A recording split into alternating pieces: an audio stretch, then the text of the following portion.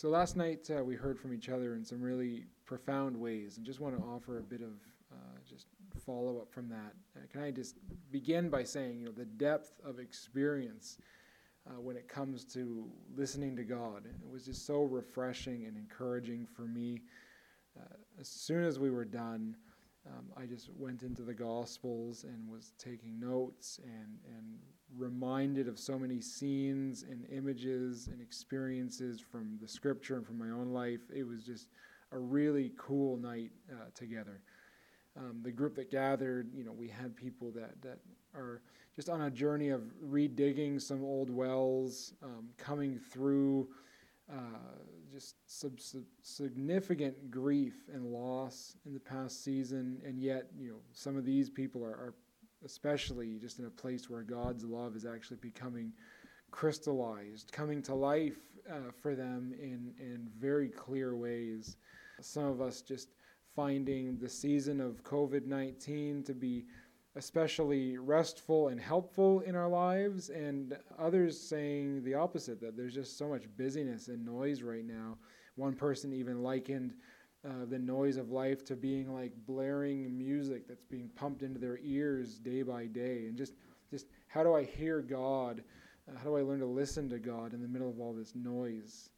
More than once, a story was shared of a time when God's voice, and usually not like an audible voice, but rather some circumstance or something visual happening, that became overwhelmingly clear at a time of sorrow and loss. And in fact, God's voice at or around funerals and death was actually a theme that arose a few times.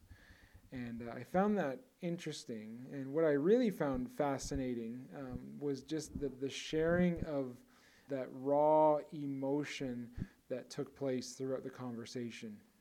Even those who couldn't gather last night can likely attest and relate to this, that our experience with God's voice is often quite an emotional experience. And this is something that is sometimes shrugged off or ignored as being unhealthy or untrustworthy. But the truth is that we tend to realize that emotions, literally that which moves us from inside, those sort of gut emotions, are a significant part of our connection with God. Certainly our emotions can get away from us, and we will talk about this in the weeks ahead. But emotional relationship, felt relationship with God is just so important when it comes to listening and learning God's voice in our life. And I want to just really reaffirm that as a really central theme throughout this week, that our listening to God takes place in a real, lived relationship of love with God. And that is not just saying the words, yeah, God loves me, and then moving on. But this is a real, felt, and experienced love from God, right? When left to just reason or thoughts alone, God's love can always have a sort of yeah, but attached to it, right? There is something rather quite visceral, literally from the gut, about our relationship with God that cannot be ignored and that truly drives and moves us. We are far more than we like to think or imagine. We are emotional creatures, moved about by the feelings, by the desires, by our loves.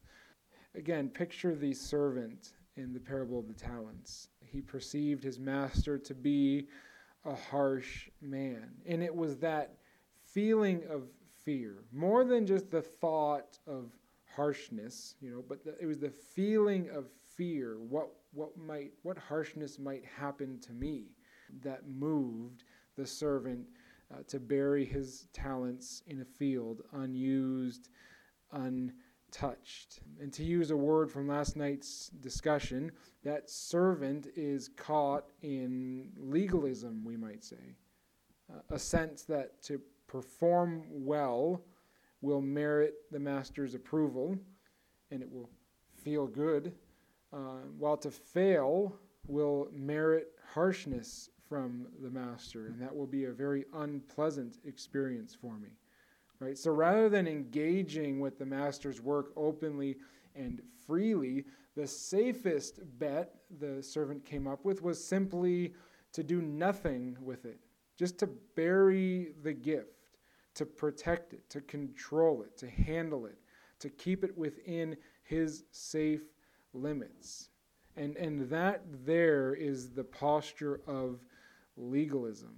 And it's a posture that's created by emotion, by the emotion of fear, rather than the reality, the experience of real love. You see, because we know this, that, love drives away fear. Love makes fear an unreasonable choice. To know that you are loved right through allows you to put fear to the side. Right? You don't need to try to control things so much. You are thoroughly and freely loved. And this is the place where we can receive, where we can give away, we can respond freely, engage freely with the voice of God around us, with the possibilities of God in our lives. And as we grow daily into just this experience of God's loving kindness, his tenderness for us, his forgiveness, his protection, his constant gaze in our life, our willingness to come out of hiddenness, to unbury the treasure that God has given us. This begins to emerge in our lives. And this is again why knowing love and feeling that love will usher us into the kind of freedom that receives and responds, that gives and that takes, without the need to control. And that is a sort of openness to God that is so much needed as we learn to listen together.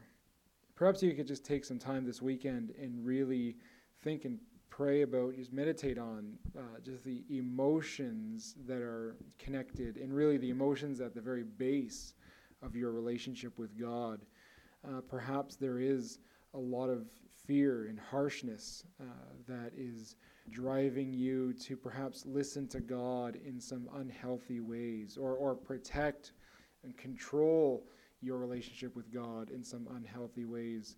And I would encourage you to continue to take time in the Gospels, really, really soak yourself in the ways of Jesus. And that sounds so cliche, but just get to know the sort of person that Jesus is. Because when you look at Jesus, you are looking at God in flesh. This is the sort of heart, this is the sort of mind, this is the sort of words and activities that God has for us. And so get to know the life and the love of God through Jesus, and let's let that life of Jesus really, again, re-narrate, re-story the way that we look at God, because that will have so much impact on your listening to God right now. So be blessed as you go into this weekend, and we will dive into a new segment of this journey starting on Monday.